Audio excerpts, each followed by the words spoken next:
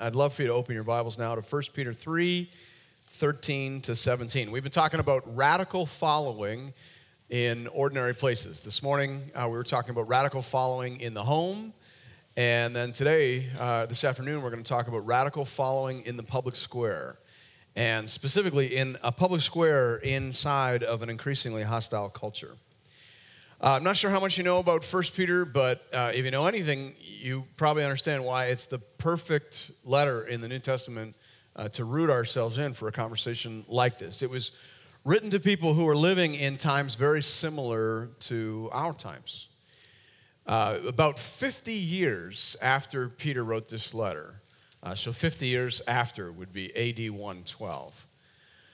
We have the first outbreak of formal persecution against the Christian community outside the city of Rome.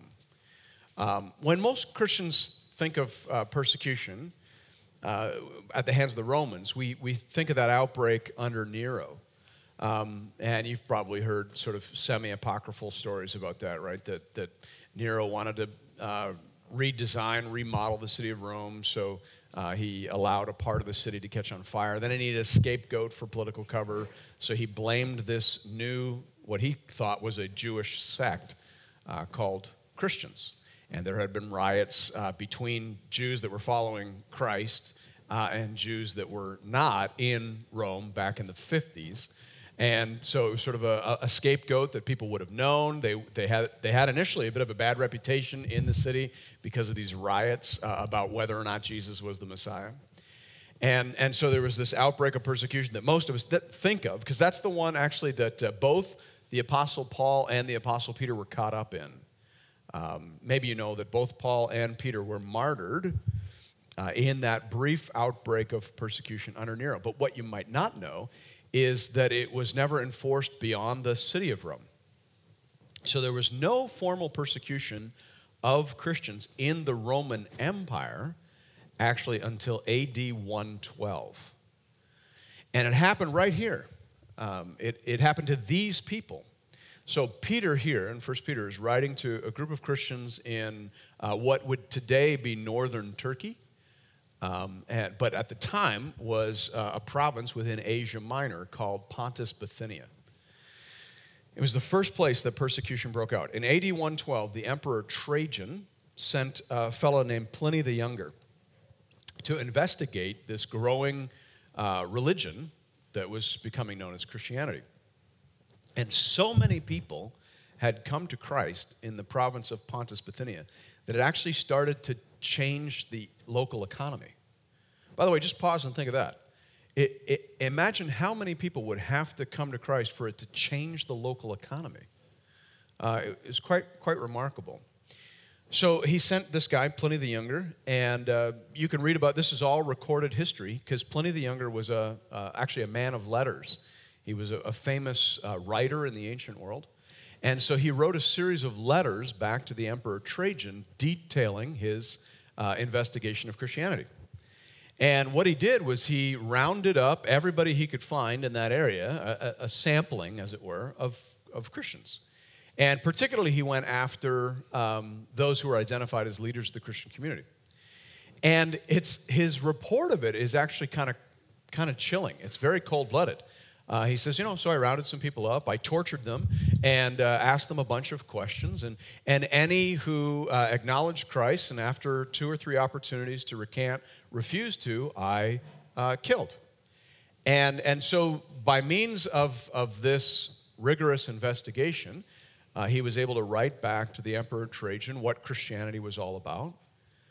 And it appears, based on his letters, that he tortured to death several dozen Christians in Pontus, Bithynia. But then, interestingly, Pliny also reported back to the emperor that these Christians were fabulous citizens, that they, by and large, worked hard, paid their taxes, and they also had a noticeable concern for the poor. So, and when they started persecuting the Christians, it further disrupted the local economy, because it turned out a lot of these Christians went into hiding, and they were in very important position. Later, sent a letter to Pliny the Younger telling. So, upon second thought, the Emperor Trajan, a few months later, sent a letter to Pliny the Younger telling him to cease and desist his inquiry into the Christians and leave them be. So that happened in AD 112, which is exactly 50 years after the Apostle Peter wrote to these people. So it was these people, or perhaps their children, who went through that persecution. But hear that timeline. There were 50 years of explosive growth, meaning between the time that this letter was first read and the time that Pliny the Younger was dispatched to investigate these Christians, the Christian community grew so fast that it disrupted the Roman economy. So there were 50 years of explosive growth that basically Peter was writing to salvage. Because what was happening in AD 50 was that the Christian community, for the first time at the hands of the Romans, the Christians were used to being ill-treated by their sort of elder brother, the Jewish brother. Most persecution for the first 100 years of Christianity was Jews against fellow Jews who had committed to Christ as Messiah. But now, for the first time, Roman Christians are facing persecution from fellow Romans. But at this point, in AD 50, it's mild persecution. Listen to how Tom Schreiner describes it at the moment of this letter, not in AD 112, 50 years prior, when Peter wrote. The only specific suffering noted is discrimination and mistreatment and verbal abuse from former colleagues and families. You picking that up?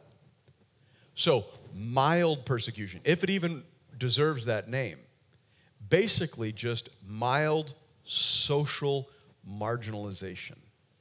That's what was happening in AD 50. But as you well know, mild social discrimination is often enough to make Christians run for cover. Right?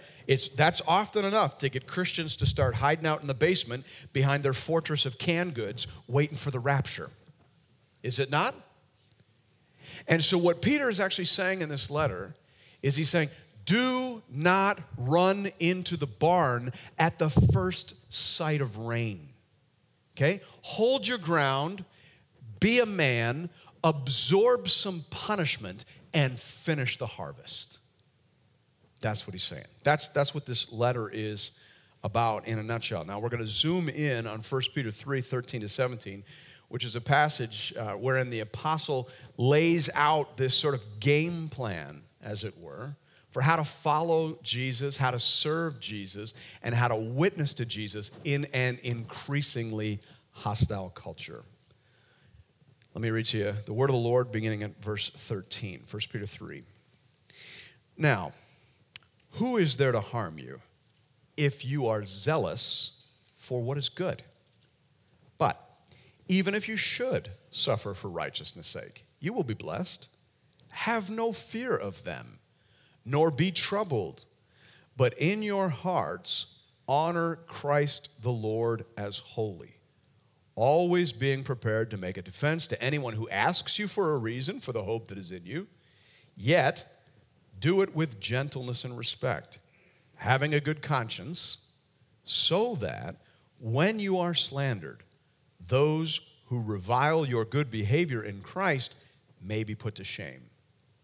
For it is better to suffer for doing good, if that should be God's will, than for doing evil. So I think there are at least 10 principles that we can draw out there with respect to our mandate, thinking about how to be followers of Jesus, right, in ordinary places. How to be a follower of Jesus in the public square in an increasingly hostile culture. I think we can see 10 things. First one comes out of verse 13. Peter says, now who is there to harm you if you are zealous for what is good? Or some of your Bibles will have, if you are eager for what is good, or eagerly doing good. So our first principle is this: don't exaggerate cultural opposition. Who is there to harm you if you are eager for doing good? Christians have been known to hyperventilate anytime there's a bit of a change in the social environment. We can catastrophize. We can overblow things, right? We can panic. That's the opposite of faith. And so what the apostle here is recommending is a certain faithful perspective. I think we need to hear that in Canada. There's a lot of hysteria, it seems, right now in Canada that is not helpful at all. Part of what's driving that, I think, is our fixation with American media.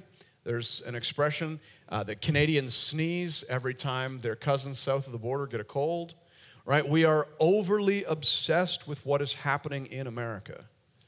And as a Christian community, that's hurting us right now because our American evangelical cousins are undergoing a trauma, a unique psychological trauma.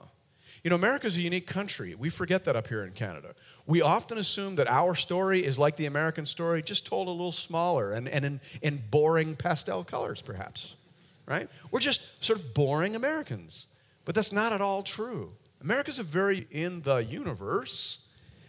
Many of you will probably know that America is actually the only country in the universe that was founded by Christians.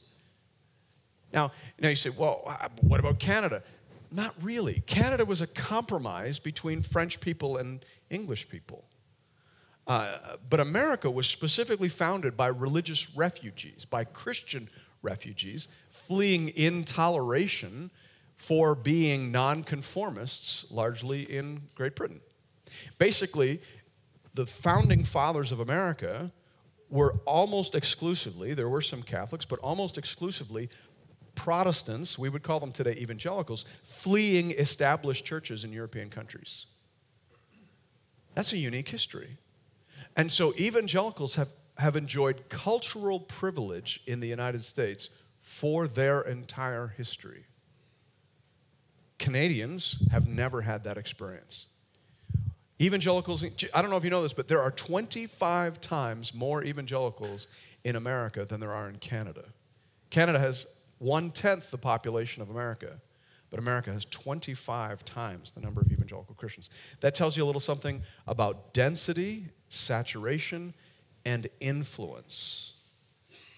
Evangelicals have never been in charge in Canada. And so we're watching right now our American evangelical cousins in the convulsions of psychological paralysis due to the loss of cultural privilege. And we're feeling the anxiety associated with that, despite the fact that actually in Canada, for us, nothing has changed. Nothing has changed. We, of all people, should know that the absence of cultural privilege is not the same thing as the presence of persecution. So we need to tone it down.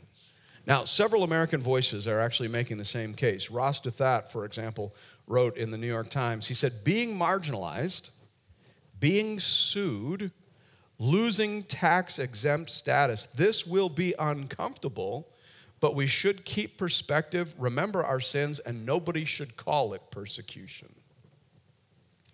I think that's bang on. What we face here in North America is very different than what our brothers and sisters are facing in other countries.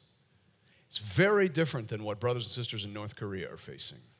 Very different than what brothers and sisters in China are facing. Right? Our pastors are not being disappeared by the police. Our churches are not being bulldozed. That's what is happening right now in China. And so what's happening to us might be uncomfortable, might be socially awkward, but we should probably not call it persecution. Now, Ross is right, but Ross is an American. And as I mentioned, our situation is very different than the situation down there. Most Canadians would actually be shocked to learn that we enjoy, as Christians here, we enjoy far more rigorous and specific protections under the law with respect to the exercise of our religion. Again, it's an accident of history. American Christians never imagined that they would require legal protection for the exercise of their religion. They were the ones who wrote the Constitution. And so it wasn't hardwired in. Whereas in Canada, as we've said, Canada was established as a compromise between majority British Anglicans and minority French Catholics. So right into our Constitution, the French insisted that protections for the free exercise of religion be written in. You have tremendous legal protections as an evangelical because French Catholics assumed that Anglicans would want to wipe them out. And so literally, listen to what's in our Charter of Rights and Freedoms. The Charter of Rights and Freedoms enshrines what are considered supra or over. They're basically the highest level of rights against which no law can be made. So listen, religious freedom in the Charter of Rights and Freedoms is considered a human right. Listen to how it opens. Charter of Rights and Freedoms begins with these words. Whereas Canada is founded upon principles that recognize the supremacy of God and the rule of law. P.S. There is nothing even remotely like that in the American Constitution. Okay? Charter goes on to state, everyone has the following fundamental freedoms. A, freedom of conscience and religion, enshrined in law. B, freedom of thought, belief, opinion, and expression, including freedom of the press and other freedoms, the other media of communication. C, freedom of peaceful assembly. And D, freedom of association.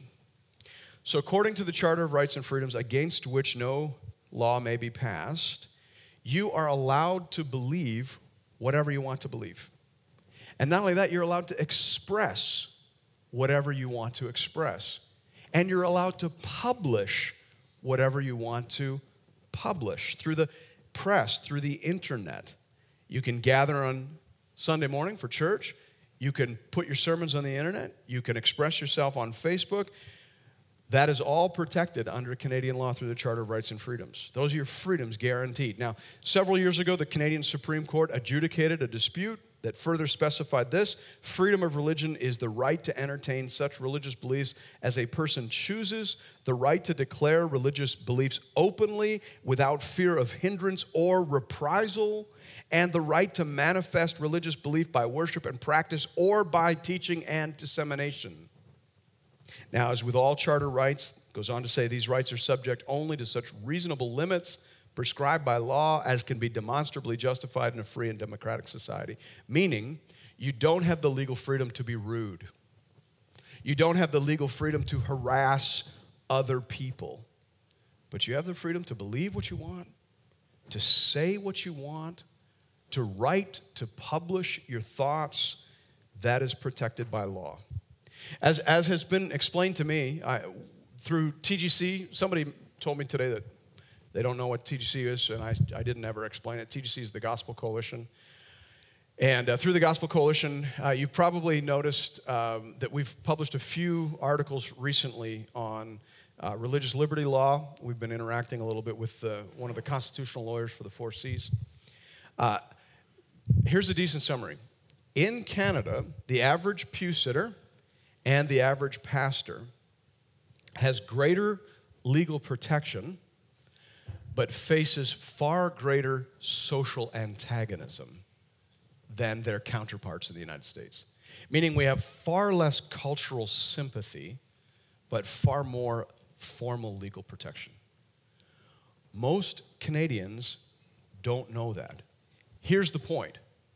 There are a few people, here's what's happening in Canada.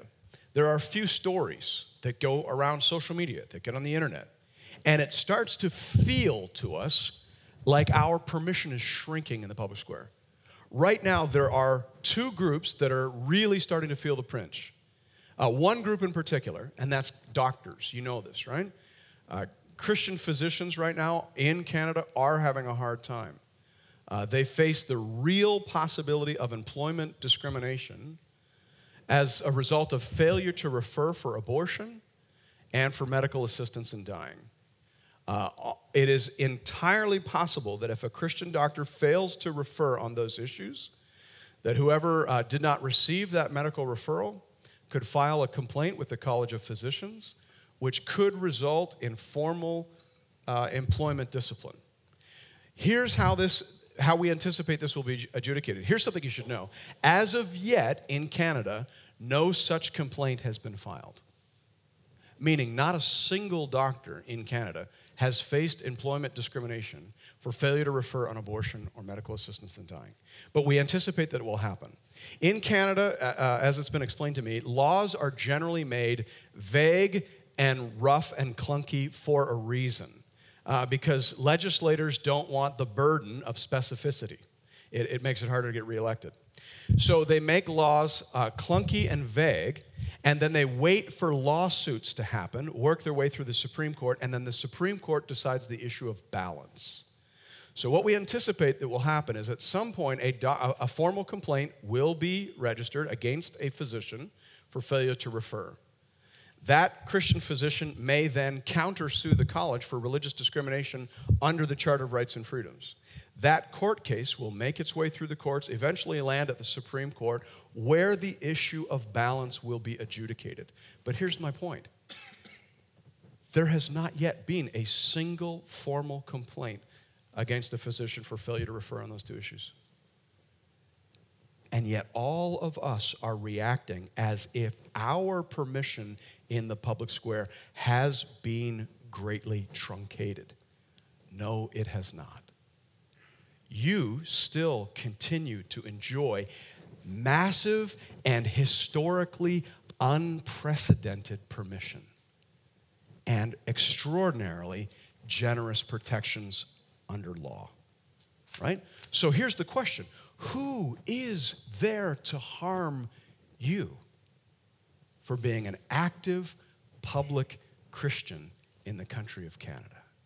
That's the question. That's the question Peter was asking a bunch of people in Pontus, Bithynia who did not enjoy these legal protections. But that's the question he's asking you today. Who is there to harm you? Right? Why are you hiding in your basement? Why are you going silent? Right? Who is there to harm you? He's saying stay engaged, don't hide, and be active and obvious in doing good. That's the second principle we can pull out of the passage. Be active and obvious in doing good. He says, now, who is there to harm you if you are zealous for what is good? Peter's argument seems to be that if we as Christians are known as people who are committed to good things, we ought to be able to keep this window of permission open for a fairly long time, right? Now, historically, that proved exactly right. When persecution did break out in Pontus, Bithynia in AD 112, it lasted for less than a year because Christians were such useful citizens, right? Historically, we know that actually the Christian commitment to good deeds, to social work in the community, eventually won over the Roman Empire. I don't know if you're familiar with Rodney Stark. Rodney Stark's not a Christian, but for whatever reason, he's fascinated with Christianity. He considers the rapid rise of Christianity to be the greatest unexplained historical marvel. Again, he's not a Christian. He writes so favorably about Christians that he was asked once in an interview, are you a Christian? And he says, sadly, I am incapable of belief. Rapid rise of Christianity to be not a Christian. And yet, he considers the rapid rise of Christianity to be the greatest unexplained historical phenomenon. Right? I mean, think about it. Christianity was basically a Jewish sect in AD 60, right? With a few thousand members. By AD 200, it had basically taken over the Roman Empire. How did that happen? So Stark traces it, and he comes to the conclusion that it mostly happened during two great plagues, meaning it wasn't like Christianity enjoyed 15% growth for 87 consecutive years. He said, no, it appears relatively unchanged except for during the two great Roman plagues. There were two great Roman plagues. They happened 150 years apart. Most of us don't know a ton of Roman history, but we have seen the movie Gladiator, right? This is a men's retreat. I'm going to assume you've seen the movie Gladiator. Right? It would be a sin not to have. But one of the details in the movie Gladiator that wasn't true, you remember the Emperor Marcus Aurelius? In the movie Gladiator, he's smothered by his son Commodus. Do you remember that? With a pillow? In history, actually, Marcus Aurelius died in one of the great Roman plagues. Both Roman plagues had a mortality rate of about 30%, meaning 30% of the Roman Empire died twice within 150 years. Isn't that amazing? They didn't have any of the things that we have today, hospitals, penicillin, all that. They didn't have any of that, antibiotics. So 30% mortality rate. To put that in perspective, they say that the mortality rate right now with the coronavirus is between 1% and 2%, but they actually say it's significantly less than 1% because the majority of cases with the coronavirus never get reported. So Just to put that in perspective, right? So 1% mortality versus 30% mortality. Imagine, so I live in Aurelia, population roughly 30,000, maybe 40,000. But that's like 10,000 people dying in a plague. And then 150 years later, another 10,000 people dying in a plague. And what happened was, this is all historically documented, those two plagues were the death knell of Roman paganism. Before those two plagues, the vast majority of Romans were pagans. After those two plagues, almost no Romans were pagans. Why?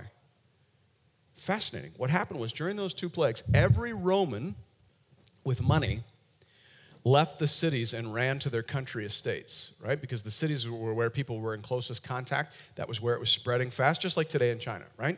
It's in these compact cities where the virus is really spreading. So every Roman with money was trying to get out of the city. There were traffic jams of Romans leaving the cities. And while the Romans were all in these traffic jams heading out, the Christians from the countryside were all marching in. They literally sang songs of faith to Jesus while they marched into quarantine zones. There were also all kinds of rumors that Christians were immune from the plague. Because now we have, Rodney Stark again is not a Christian, so he has all these scientific explanations. The Christian death rate during the plague was significantly lower than 30%. And of course, everyone was talking about it. Why? Are Christians immune from the plague? Is Jesus magic? What's going on? Rodney Stark says, actually, what the Christians did is they were committed to basic nursing.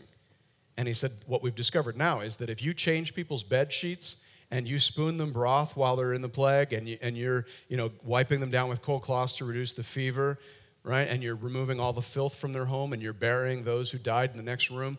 Basic nursing and sanitation reduces mortality rates by 2/3. But the rumor went around that no Christians died during the plague. Now, that's not true, because Christians actually tell tons of stories of their people who died nursing Roman pagans during the plague. But it made a remarkable difference. In every single neighborhood where Christians showed up, the death rate went down. There are stories that after the second Roman plague, former pagans, because I don't know if the priests in paganism also, because they had money, they all abandoned the cities during the plague. Then after the plague, they came back. And there are stories about newly converted Roman pagans who are now Christians, because they were nursed during the plague, going to the temples, dragging out the pagan priests into the streets and beating them to death for abandoning them and for lying to them about their so-called gods. Now, I'm not saying that's an appropriate response for a new Christian, right? Obviously, there was some sanctification that needed to happen. But I'm just saying that's how, this is Rodney Stark's analysis, right? You and I would want to say some things about the Holy Spirit. You and I would want to say some things about the power of the gospel. You and I would want to say a bunch of things that Rodney Stark doesn't give a rip about. But it's hard to deny the fact that our commitment to doing good, in large part, in great measure, was used by God to take over the Roman Empire. Now, here's my question. Makes you wonder, doesn't it, what God's doing right now in China and Iran? What are the two countries hardest hit by this coronavirus? China and Iran. Let's go back in time. Wind back the clock 6 months. 6 months ago, where were you hearing that the Christian church was the fastest growing Christian church in the world? Where were you hearing? China and Iran. Has God orchestrated an opportunity? Is this in some providential way an engineered reality? I don't know. I don't want to get into those weird mysteries of providence, but I will say this. If Christians do there as Christians have done throughout history, at the end of this, the emperor may once again have no clothes. What God did to Roman paganism, he may do again to Chinese communism. He may do again to Islam for doing good. That's what we're saying there. And do not be afraid, right? Did I skip one? Yes, I did. Adjust expectations. So in the same way that we don't want to overestimate, the Apostle Peter knows that from time to time there will be accelerations of cultural opposition. And I mentioned Pontus Bithynia. A couple of years ago, Rod Dreher wrote a book called The Benedict Option. Quick show of hands if you read the book, or at least read the article that gave birth to the book, or at least thought favorably about buying the book and then decided not to buy the book. Good. All right, a couple. Good. Fascinating conversation. Basically, what Rod Dreher was saying is that there's been a change in the cultural environment, right? We used to enjoy cultural privilege. Now, all of a sudden, we're facing the prospect of employment discrimination and all these other things. How should we respond? His suggestion was the Benedict option. In essence, retreat and restoration. The Benedictine monasteries were where Christianity was preserved during the Dark Ages, so to speak. So he's saying, let's cluster in small communities, let's break off contact from the world, and let's preserve what is beautiful about Christianity until the mood of the culture changes. It was, in essence, an argument for isolation. So, of course, there were a variety of counter-arguments. One counter-argument was called the Babylon option. They're all B's, right? Benedict option, Babylon option. That was, from Jeremiah, where it says, build homes, plant vineyards, get married, live in Babylon, seek the welfare of the city. So that was one. I wrote one called the Bithynian option, because I'm a geek. It didn't get very well, or didn't get as well read as the Benedict option. I didn't get a book deal. But what I was trying to argue was actually that there is a clue for how to do this from Scripture. Historians have long been fascinated with the history of Pontus Bithynia. For whatever reason, Pontus Bithynia has been like the canary in the coal mine. People still use that expression. Back in the day, Scottish miners used to go down into the mines with a canary inside a canary cage, because I guess canaries are very susceptible to gas. And so if you're down in the mine and your canary dies, you got to get out of there, right? The point being, canaries die first. And for whatever reason, when persecution was going to break out in the Roman Empire, it always broke out in Pontus Bithynia first. But here's some interesting observations. So we've studied for years why there were so many outbreaks of persecution in Pontus Bithynia between basically AD 112 and AD 312. Why were there so many? It seemed like every 50 years there was an outbreak of persecution. Why? Lots to be learned by studying those outbreaks. One of the things you notice is that in the vast majority of them, the persecution was narrow, meaning they didn't round up Christians generally, they rounded up leaders. So in one outbreak of persecution, they just rounded up all the bishops. Now, look, don't think pointy hat bishop, that was Middle Ages. Bishop at that point just mean a pastor in charge of 2 or 3 congregations, right? Isn't the pastor of the church, the Harvest Church in Bracebridge, that guy? So be grabbing that guy, and they chopped them, all these guys, these bishops, they chopped them up into little pieces and threw their bodies in the river as a warning to Christians. But here's the other thing you notice. In addition to the fact that it was usually very narrow, targeted mostly at the leaders, it never lasted very long. It's hard to find an episode of persecution in Pontus Bithynia that lasted for more than 2 years. Most of them lasted 6 months to 18 months. Because again, Christians were valuable citizens. So here's the point that Peter seems to try to be making. He's saying there are going to be huge gaps between short outbreaks of persecution. So don't exaggerate, but do be prepared for a change in the air. Look at verse 14. He adjusts his tone a little bit here. Even if you should suffer for righteousness' sake, you will be blessed. Right? So in general, don't exaggerate. In general, just do good. Doing good will keep the windows open for as long as possible. But then, when persecution comes, it will be relatively brief. Think about that persecution we talked about, the one that started in AD 112. There was a 50-year ramp up. A 50-year ramp up to a persecution that lasted for less than a year. Meaning, it was possible for the Christian church to huddle in their basement for 50 years, missing opportunities for harvest, all to avoid a persecution that involved a relatively small number of people for an incredibly short period of time. Do you see the insanity of that? That's what Peter is saying. Now, right now in our context, we are feeling a ramp up. That's what we're all reacting to. Our road has been slightly downhill. It's been the easy road, right? If anything, we've had a little bit of momentum. Now, all of a sudden, there's a slight incline. It's just a wee bit tough out there, isn't it? Just a wee bit tough.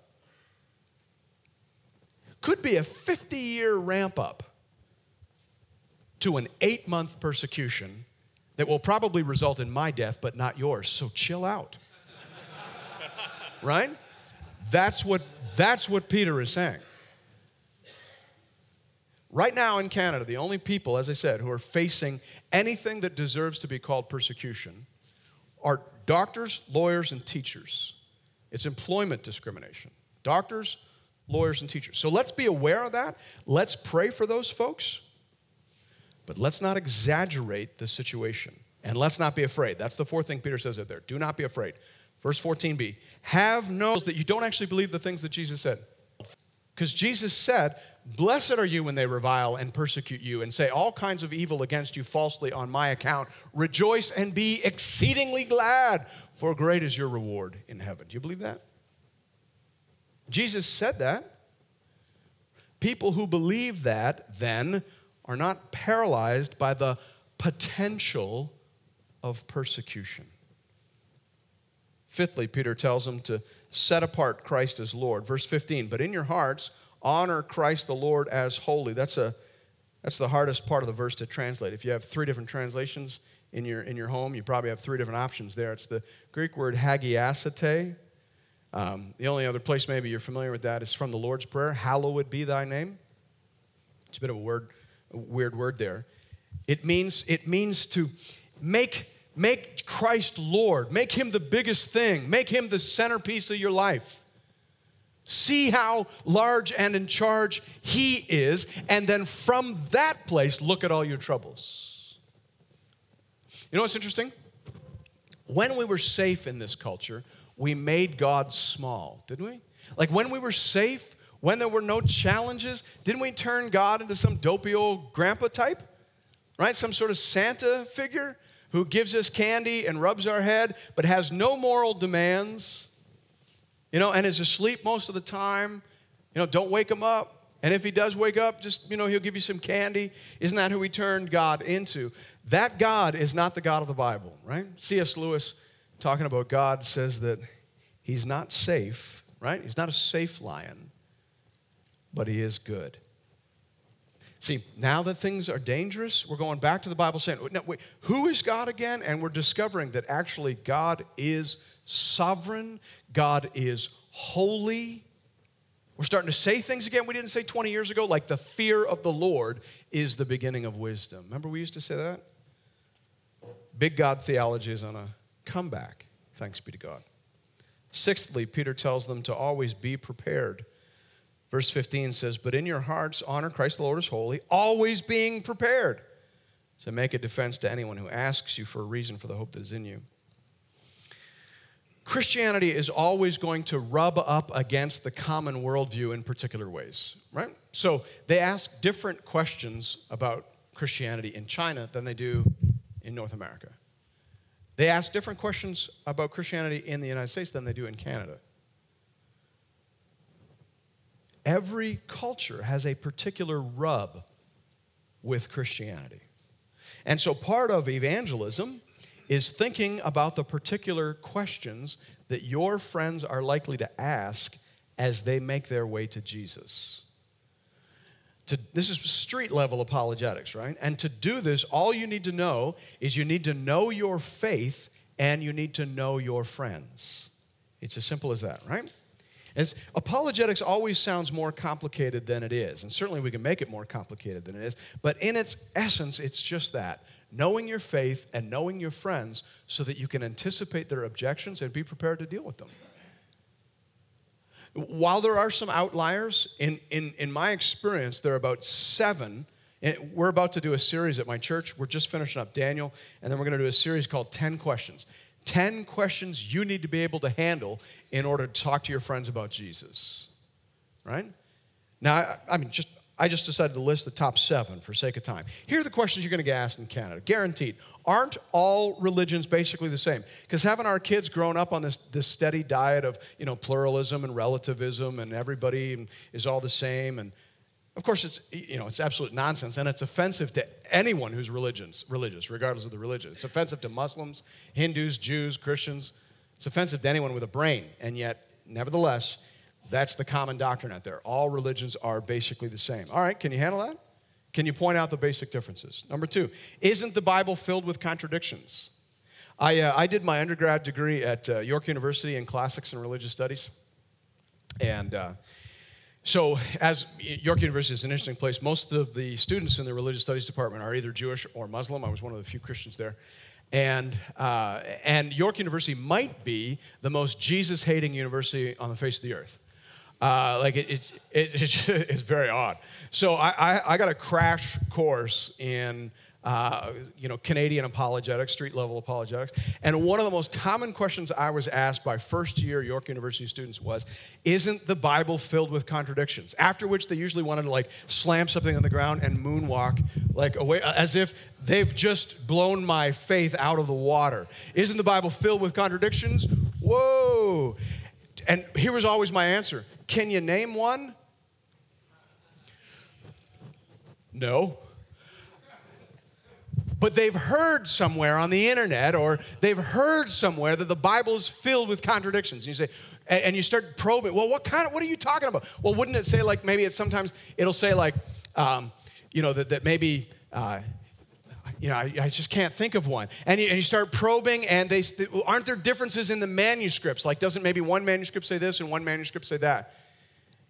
Of course, it's easy to research this kind of stuff. The vast majority of these so-called textual variations are the switch from he to Jesus, meaning in a manuscript it might say he did this, he went to changed a few of those to Jesus.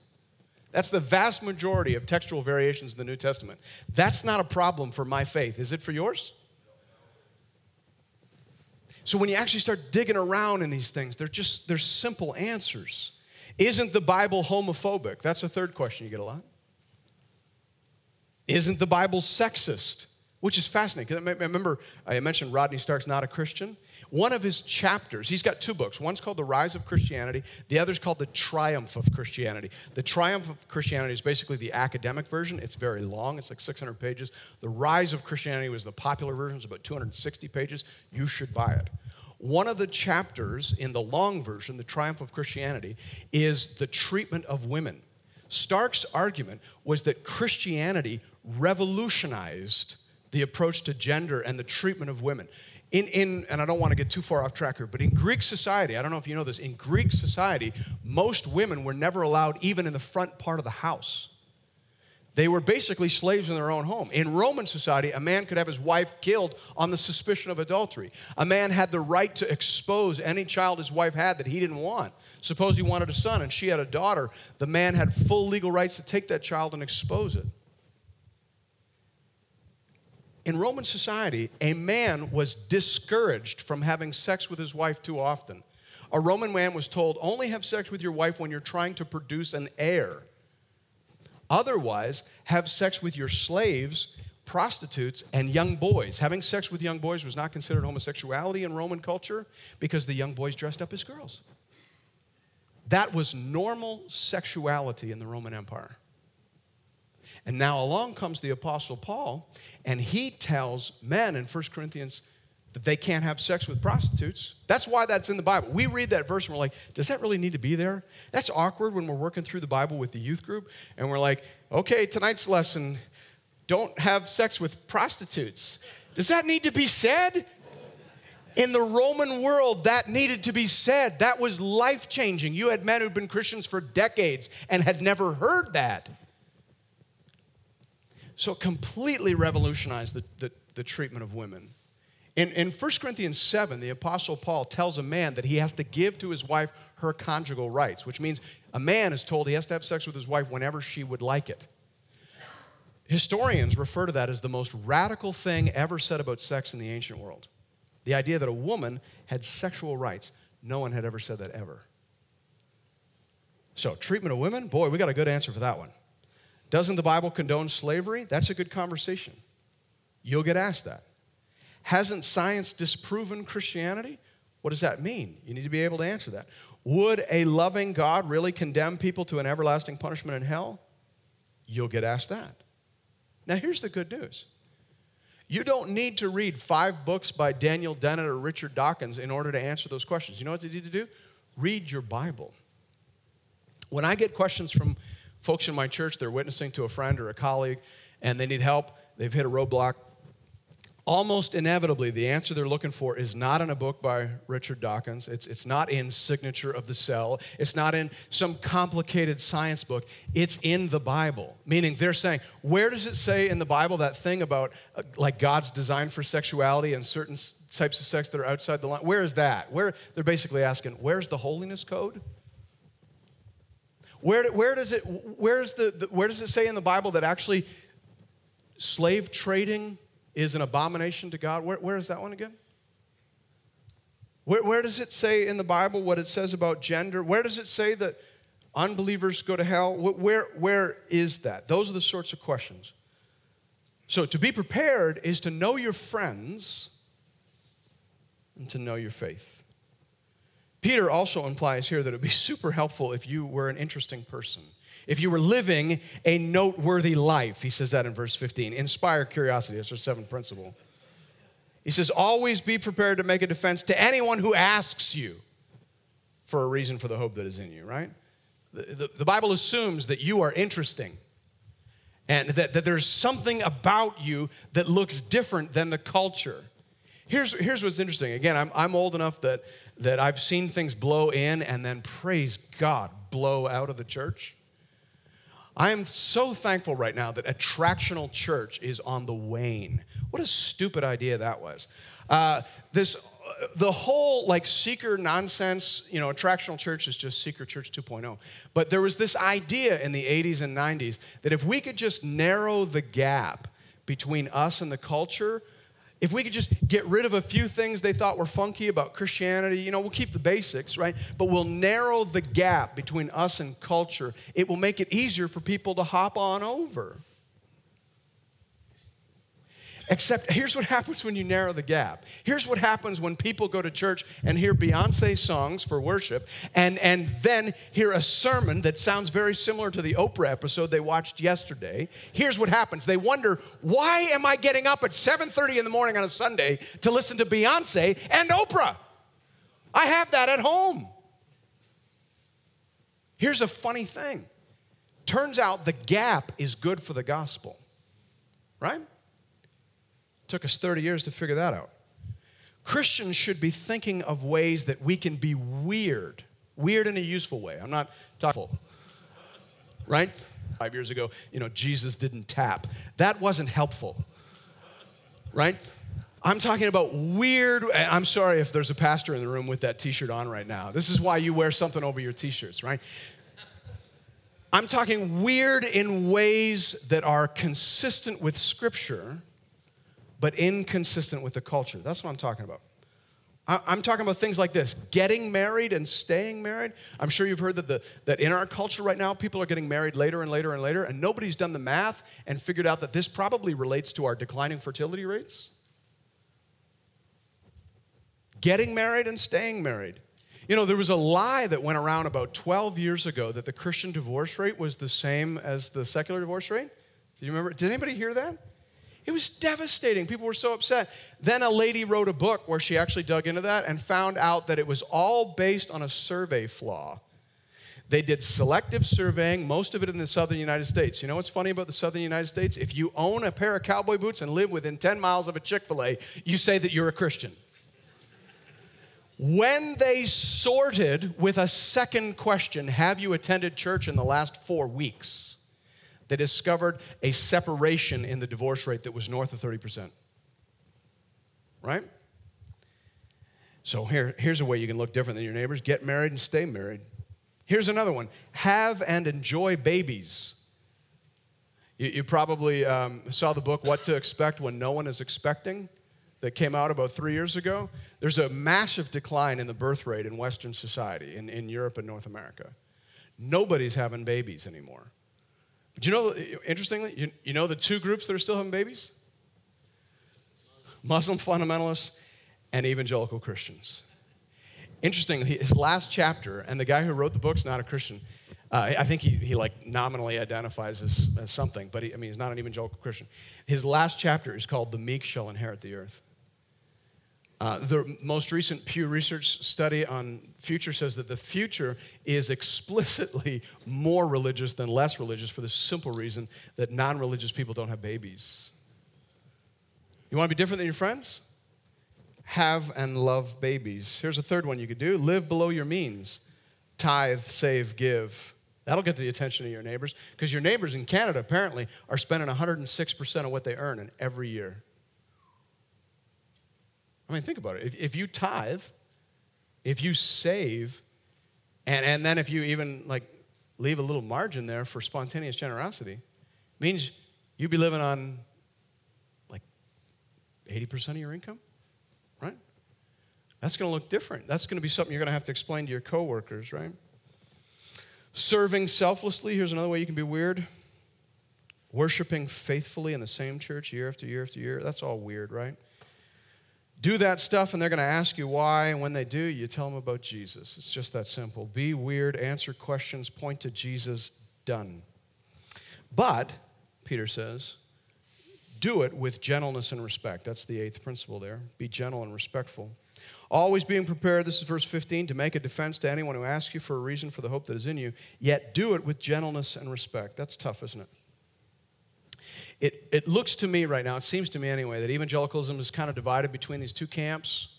On the one hand, we've got folks who are so cowardly and so compromised that they look absolutely the same as their non-Christian neighbors. Nobody knows they're Christians. Nobody cares. But then on the other hand, we've got all these courageous and convictional folks who are so nasty and so unpleasant that nobody wants to have anything to do with them. Neither of those approaches is very helpful.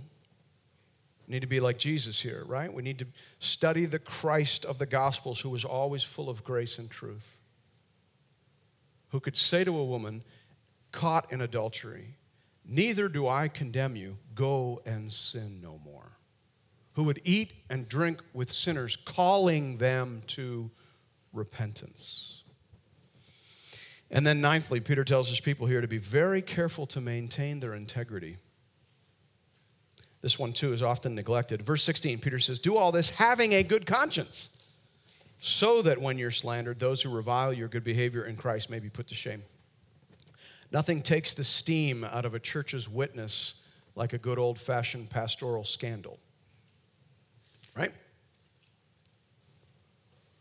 Nothing sets back your witness to a friend more than the revelation that you've been cheating on your wife or not paying your taxes. The best service you can do to your gospel witness is an unfailing commitment to your own sanctification and holiness. And then lastly, Peter tells them to endure suffering, should that be God's will. Verse 17, for it is better to suffer for doing good, if that should be God's will, than for doing evil. Again, he's coming back full circle. He's saying, be willing to absorb a few punches, brothers, if that's what it takes to get the job done. We're so safety obsessed. We're so spoiled by the privilege we've enjoyed in culture that for the first time when it's a little hard out there, we all think it's time to cave. We all think it's time to go down to the basement. Time to start building your fortress of canned goods. Peter's saying, no, come on. Absorb a few punches for Jesus' sake. Can you do that?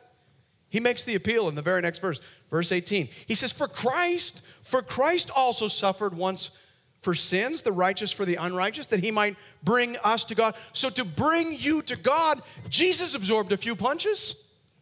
Being put to death in the flesh, made alive in the spirit. Jesus absorbed some punishment on your behalf. Jesus wore the crown of thorns. Jesus drank the cup to the dregs.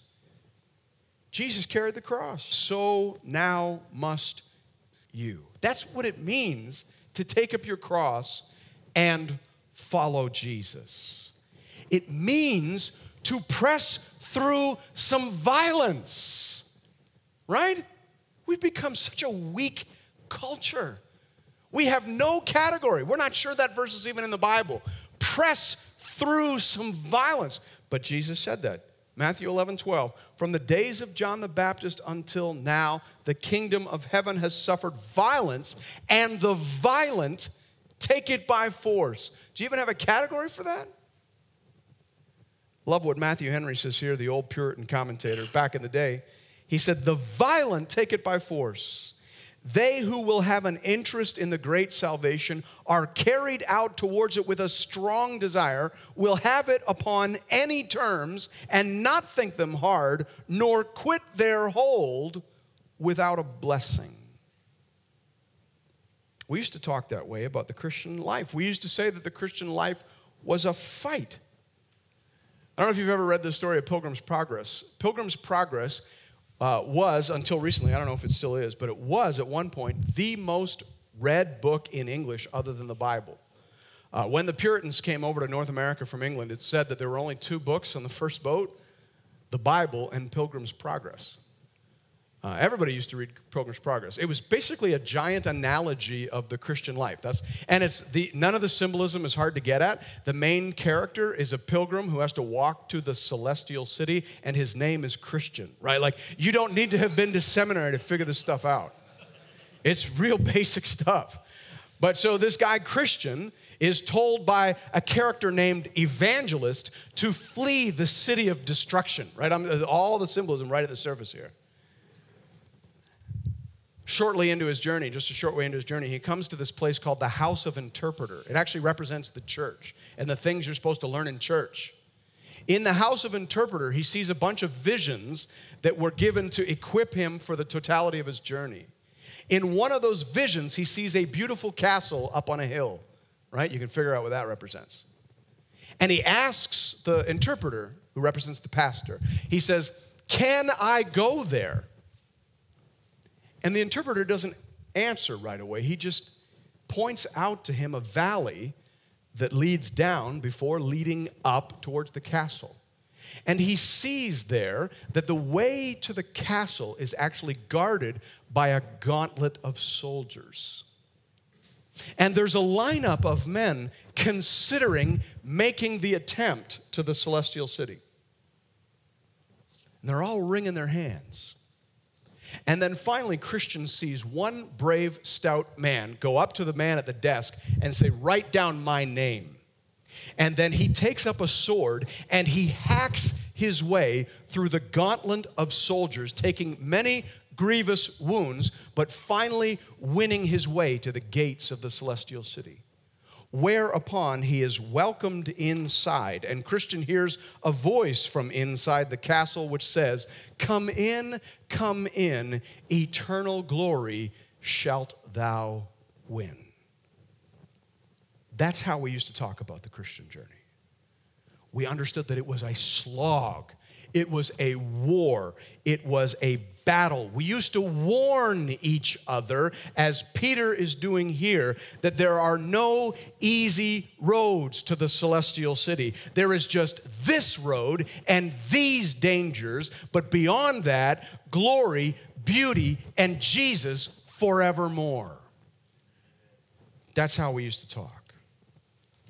That is the walk of faith, my brothers. That is the road to heaven. And this is the word of the Lord. Let's pray together. Our Heavenly Father, we're thankful for this warning in Scripture that there is a battle. There's a fight. We have to be careful, Lord, not to exaggerate the dangers. We have to be careful to make hay while the sun shines. We have to seize our full permission, but we also have to be prepared to absorb some punishment.